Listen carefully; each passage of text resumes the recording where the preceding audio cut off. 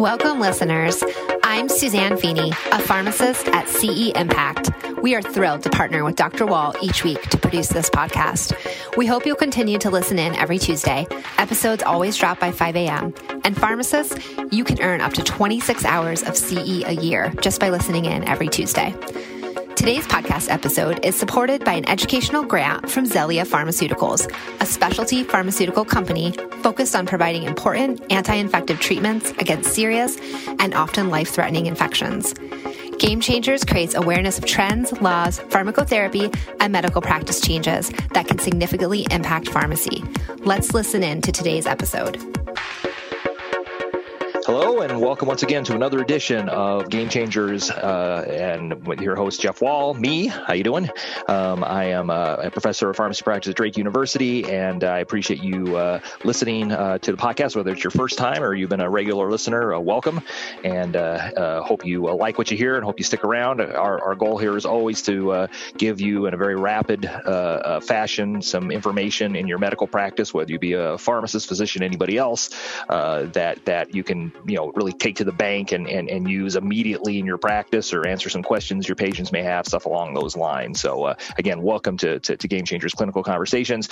If you do like us, please head over to wherever you listen to your podcast and hit that like button and subscribe to us. And also, I always want to thank our sponsor, CE Impact. And again, remember that you want to get CE for this program and a lot of other great programs that CE Impact has. Head on over to their website and check them out, and that you'll find a wide variety of CE for pharmacists that really kind of fit the bill for whatever you're doing, and including getting a reward for listening to my voice for the next 20 minutes. So today we're gonna take a look at something for the hospital pharmacists. I think we've focused initially all on community-based pharmacists. I think we've done a lot of different stuff, and we've certainly talked about COVID, but something that I thought was worth discussing at this point, because there's been a few changes, hence the name of our title of our podcast today, if you're a David Bowie fan, is talking about the new vancomycin guidelines, as well as a new formulation of vancomycin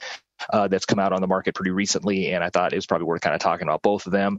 Certainly, for those hospital pharmacists who, and again, I think almost every hospital pharmacist now is probably involved with dosing vancomycin in patients, were either heavily involved in their hospital or going to be heavily involved in their hospital in implementing the new guidelines for vancomycin use in patients. And remember, these are all from guidelines that it's a revised consensus statement of three organizations: the American Society of Health System Pharmacists, the IDSA, Infectious Disease Society of America, and the Pediatric Infectious Disease Society, as well as the Society of Infectious Disease Pharmacists. So I guess 5 instead of 4.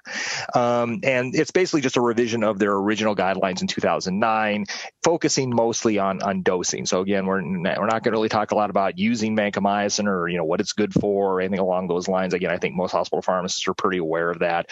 We're going to focus on what the guidelines say and how it is going to mean a huge difference in how we dose vancomycin in patients. And so when the 2009 guidelines came out, there was a number of big changes, I think, and in an attempt to kind of standardize practice, because again, I've been a pharmacist for 30 years, I've been dosing vancomycin my entire career, and people were kind of all over the place with, do we do peaks, do we do troughs, do we do both, do you even get levels? Or I had heard some hospital pharmacists tell me, back in the early 2000s and 1990s, they didn't even check levels. They just put everybody on 1 gram, BID of vanco and kind of saw what happened. And so, when the 2009 guidelines came out, I think it was an attempt to kind of stratify and basically say, look, here's kind of the standard we all should be shooting for. This standard is evidence-based because it's looking at the PK/PD data we have and also the clinical trial data we have, looking at the best way to dose vancomycin. And it was the first guideline to target a trough of 15 to 20. Again, in many cases, we were shooting for lower troughs, often sometimes even as low as 5 to 10 in some patients. And so, they noted that as well. They also talked about loading doses, which is something that some places did and some places didn't do, and things along those lines. So what's happened since 2009, since these guidelines come out, is that we kind of, I think the authors of the original guideline kind of realized with new data coming out that the way they had recommended dosing vancomycin was probably not the best way. And in fact, what they had found was that the dosing with the trough of 15 to 20, especially when you're utilizing weight-based dosing based on actual actual body weight was leading to increased reports of nephrotoxicity with vancomycin. And certainly I've seen that, especially in morbidly obese patients who we start on vancomycin, that we would totally hammer them with sky high doses of vanco. And inevitably, their troughs would just start to go up and up and up. And if we were unlucky, so would their creatinine start to go up and up and up. And of course, we made things worse in a lot of patients by concomitantly giving them Zosyn. And we now know, with pretty good assurity that Zosyn does potentiate in some cases the nephrotoxicity of vancomycin. So there was all that coming out, and it was worth noting. And I think the authors of the new set of guidelines mentioned that the reason they had recommended a serum trough of 15 to 20 was because they were using it as a surrogate marker for what had been shown even at the time to be probably the best way to dose vancomycin from a safety and efficacy perspective, and that was trying to figure out the 24-hour AUC to MIC ratio. The problem is, and I hate to bring back terrible memories and trigger nightmares in those of you who barely made it through clinical kinetics, going, oh God, I don't ever want to hear about this AUC stuff again. Well, I mean, what they had found, of course, was and in particular, an investigator named Jerome Shintag, who was one of the gods of pharmacokinetics back in the 80s and 90s. His lab and other labs had really found that really to maximize, especially against Staph aureus, the killing power of vancomycin, that you needed to hit this AUC-MIC ratio over 400, and that's what was recommended as the primary PK/PD predictor of vancomycin activity. But to do AUC dosing in patients, you have to get multiple doses over multiple time periods, and that's just not going to be feasible in 99% of hospitals. So they use this trough of 15 to 20 as a surrogate marker. Well, since those guidelines have come out, there have been some investigations about, can we do AUC estimate dosing, but not necessarily have to draw 15 levels in patients every hour to get the AUC? And the answer is yes. Technology is kind of to the rescue here,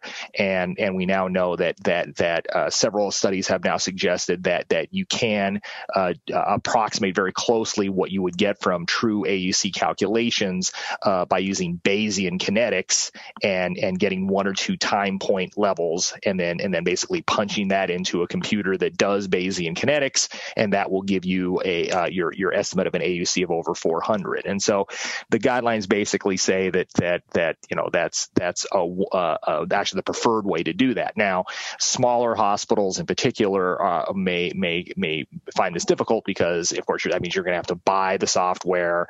I know there's several vendors who are selling the software, and the software is updated and stuff like that, and that could be pretty pricey. And so they do say that if you don't want to do or can't do the Bayesian kinetic using computer software to do so, that you can kind of go back, kind of back to the future and do, kind of old-fashioned peaks and troughs. And that will also, if you utilize peaks and troughs, you will also be able to use calculations to accurately mimic the AUC-MIC ratio and stuff like that. So the Bayesian drive AUC monitoring, again, is the preferred monitoring, and I know many large hospitals have just kind of bit the bullet and went ahead and bought the software, and have basically distributed the software to all their member hospitals and things like that.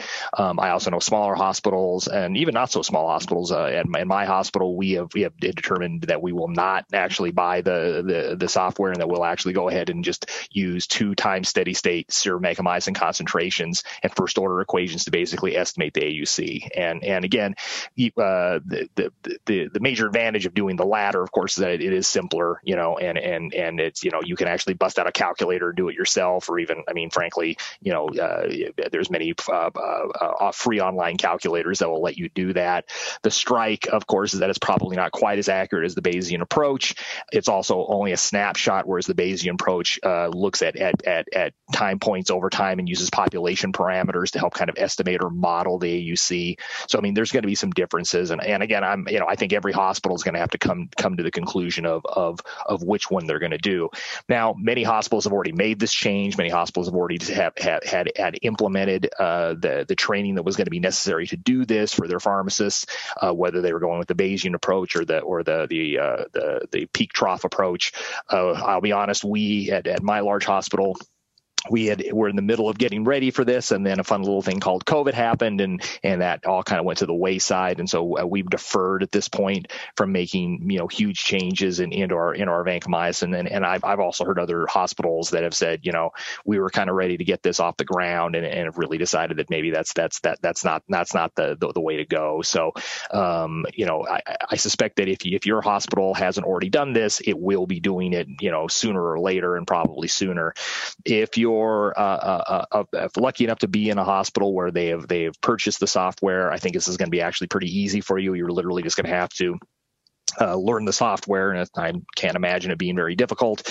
You'll get 1 to 2 timed doses, and it doesn't even have to be at steady state. That's the other nice thing about Bayesian kinetics, is that you don't need steady state concentrations because it uses population modeling, and literally just punch those numbers into the computer, and it will give you the AUC as well as the dose that you're looking for. So I think your job will probably be a little bit simpler if you're fortunate enough to work at a hospital where they do that. If you're going to be at a hospital where they are going to forgo that, it's going to be back to the future. And I think rather than sit down and try and find your old kinetics notes that you probably threw away the second the exam was over, and I say that having taught pharmacokinetics at Drake for many years, I knew from day one walking into a new class that most students were not waiting with bated breath to learn everything they could about pharmacokinetics, and so I totally understood that and tried my best to make it at least semi-entertaining.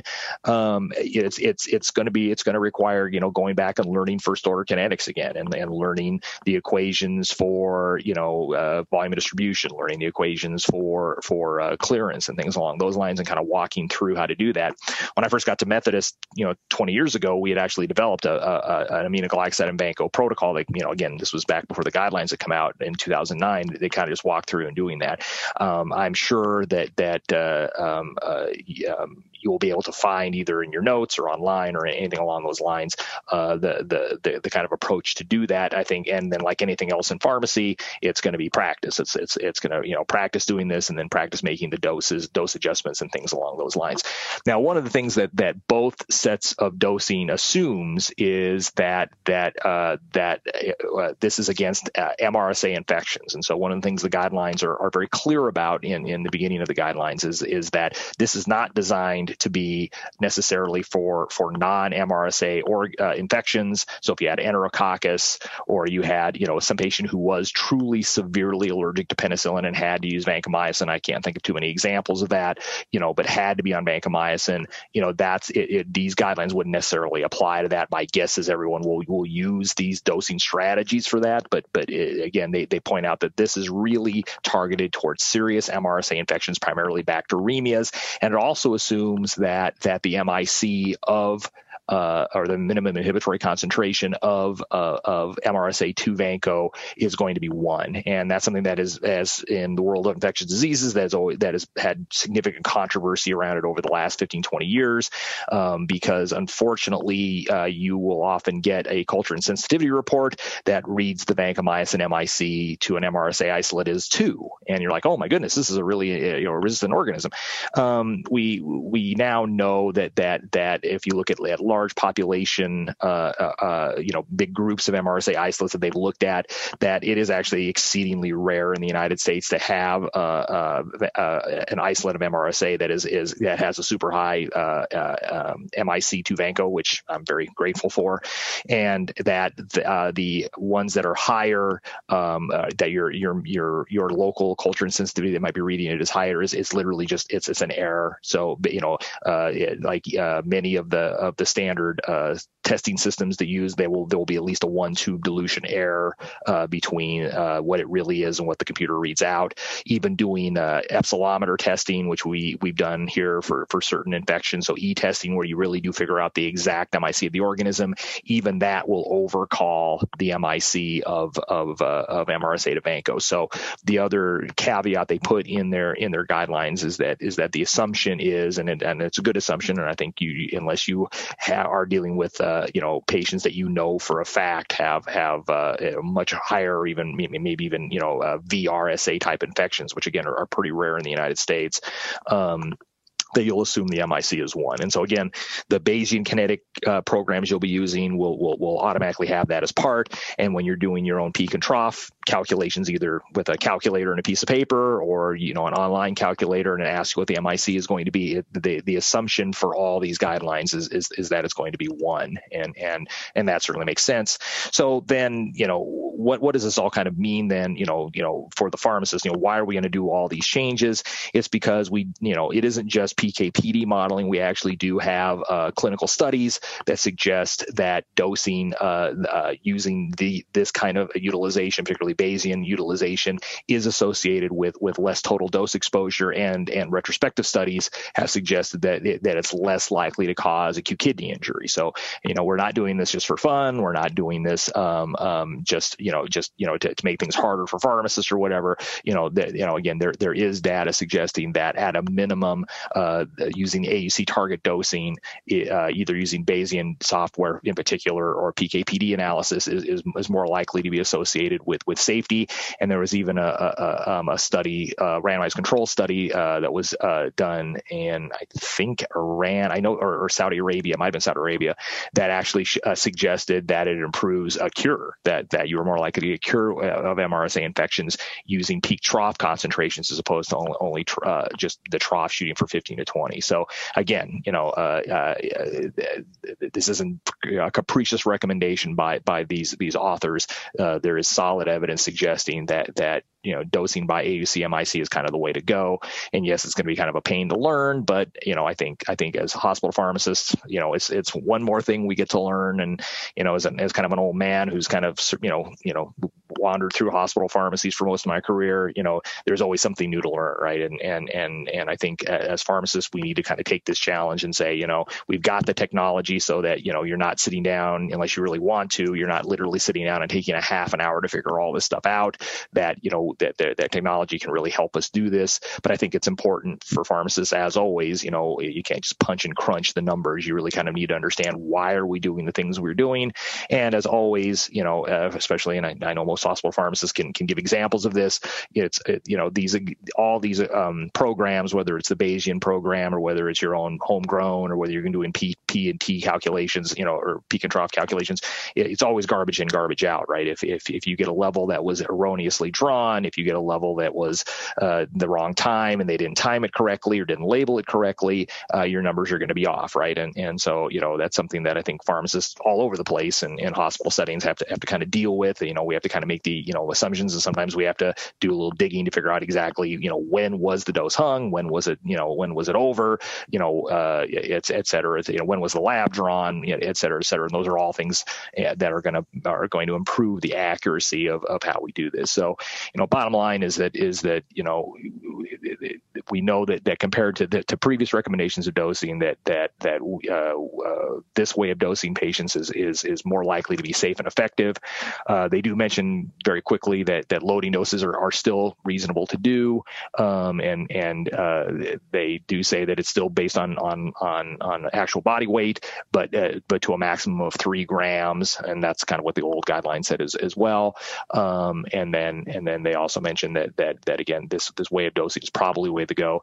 They do note in the guidelines that there's still a lot of questions out there. What about dosing in children and neonates? What about patients with renal replacement therapies?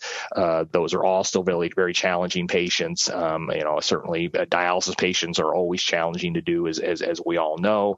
And so, there's going to be some changes in some ways we approach that sort of thing as well. But the bottom line is that how we dose vancomycin for most patients is going to change. So that's something to think about as your hospital pharmacist. The other thing to think about very quickly is that there is some new formulations of vancomycin, and again, these aren't formulations that are likely to completely change the world or anything along those lines. But there's been a couple of companies that have been working on basically making vancomycin less burdensome to have in the hospital. So there's a couple companies out there who are particularly, I think there's a company called Zelia who has a pre-mix bag now for sepsis. And again, I'm sure it's going to, probably a little bit more expensive than you mixing it yourself. But the advantage is that the pre-mix bag is going to come in standardized doses, that it's got a long shelf life. So you'll actually be able to store it in automated dispensing cabinets. And so the pharmacy won't need to get to IV admixture and compound it. That will probably, help nurses get the drug. It'll decrease pharmacist time and tech time to make the medication. And again, because of the longer stability at room temperature, there's less likely to be waste as well. Again, I'm not trying to do a commercial for these guys, but because I have no doubt that they'll be more pricey, but that is coming out now, and there's probably more of these different formulations of intravenous vancomycin that are coming out. So it'll be interesting to see how all those kind of play a role. And of course, every director of pharmacy is going to have to at some point take a step back and say, is getting this stuff, even though the acquisition cost is more expensive, is that going to be worth it down the line as far as workflow and things like that? So that's vancomycin. It ain't going anywhere. Drug's been around for over 60 years, and we're still going to use it as a workhorse agent, I think, for MRSA infections and for other types of infections. And despite its problems, I think we're learning more about it every day and learning more about the better ways to dose it. And like you, as a hospital pharmacist, I'm going to sit back down and figure out how to do peaks and troughs again. So we'll wrap up in just a second, but first a word from our sponsor, CE Impact. Game Changers discusses clinical guidelines and pharmacotherapy trends that significantly impact practice. Game Changers is produced and accredited by CE Impact and hosted by Dr. Jeff Wall. New episodes are released each week and available for pharmacy continuing education credit to CE Impact subscribers. CE Impact's subscription service brings you the CE you need on the topics that matter the most. Check out the link to sign up in the show notes. Use code PODCAST for a Pharmacy Podcast Network discount. So hopefully this didn't bore the non-hospital pharmacists out there. Vancomycin, the change of how we do vancomycin is going to fundamentally change how most hospital pharmacists work. And so these are pretty important guidelines for community or for institutional pharmacists like myself in particular. But there's a good reason for doing it. And I think this it shouldn't be too difficult to kind of learn the ropes and do this and kind of get away from just doing the 15 to 20 trough. And I think our patients are going to benefit certainly, and certainly it's a safer and potentially more effective way to do things. So that's it for this week of Game Changers. Again, we'll do something a little more general, I'm sure, next time you hear my voice. I'm hoping anyway. So hopefully I didn't turn off all the community pharmacists again. If you like this podcast, please head over to where you like your podcasts and subscribe, like us, all that kind of stuff. Spread the word. Let all your pharmacists and physicians and prescriber friends know all about this, and please keep listening to us. We'll catch you next time. And remember, time flies. I don't know where it's going, but the most important day is today. Take care.